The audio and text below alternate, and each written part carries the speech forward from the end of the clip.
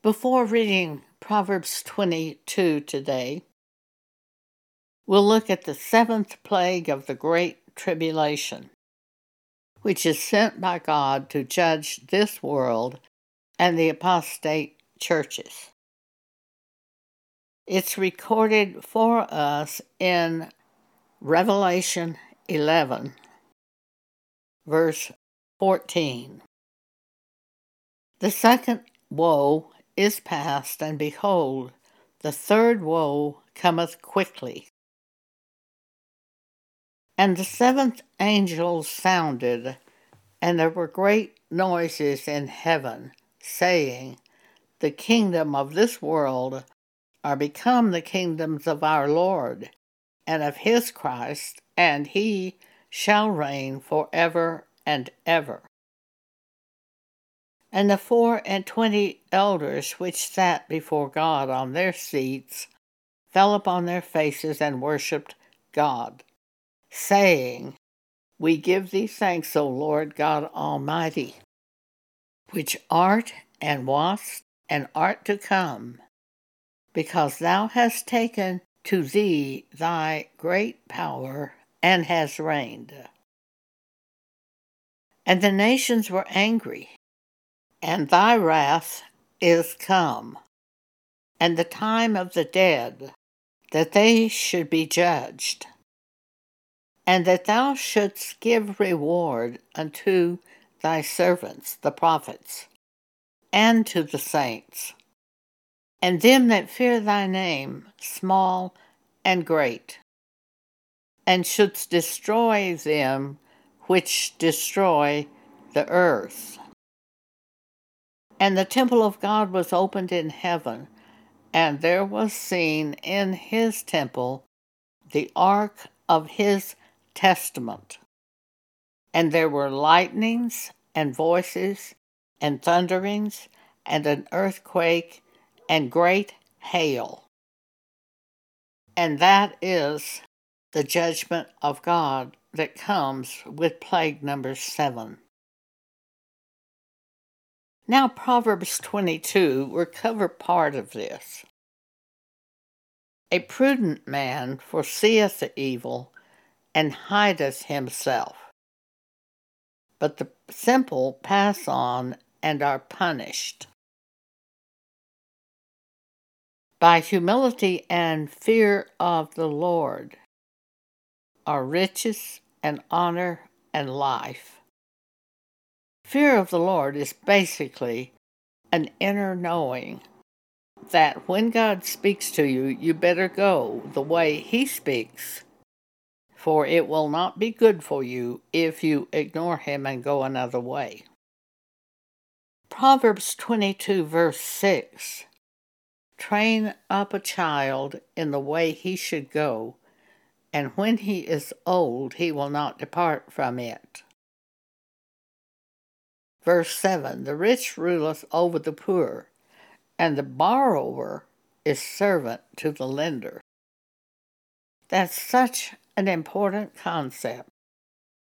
If you borrow money, if you take an item and pay it out and don't pay in full for it, you become a servant to the lender. Verse 10, Cast out the scorner, and contention shall go out. Yea, strife and reproach shall cease. Verse 12, The eyes of the Lord preserve knowledge, and he overthroweth the words of the transgressor. Verse 13, A slothful man saith, There is a lion without, I shall be slain in the streets. That person who is slothful inwardly makes excuses whereby he does not work and he does not go out, so he does nothing.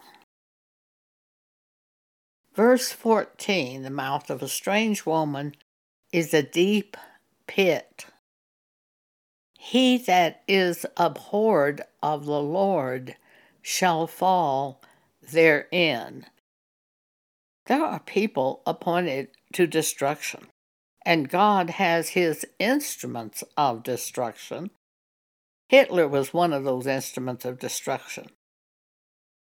And they fall in the pit dug for them. Verse 15, foolishness is bound in the heart of a child, but the rod of correction shall drive it far from him.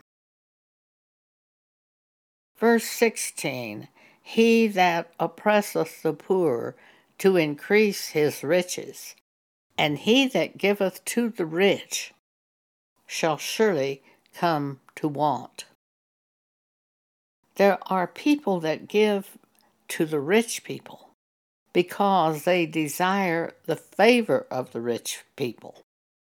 Well, they shall come to want, says God. Verse 17, bow down thine ear and hear the words of the wise, and apply thine heart unto my knowledge.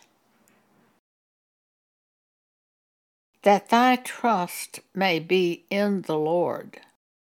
I have made known to thee this day, even to thee.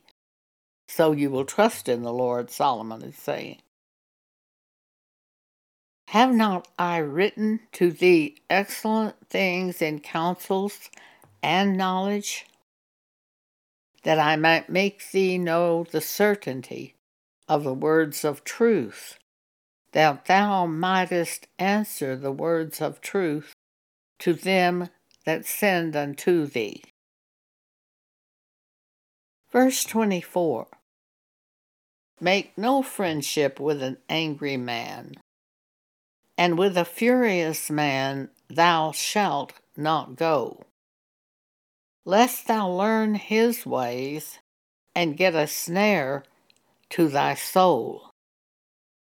Seest thou a man diligent in his business? Verse 29. He shall stand before kings. He shall not stand before mean men.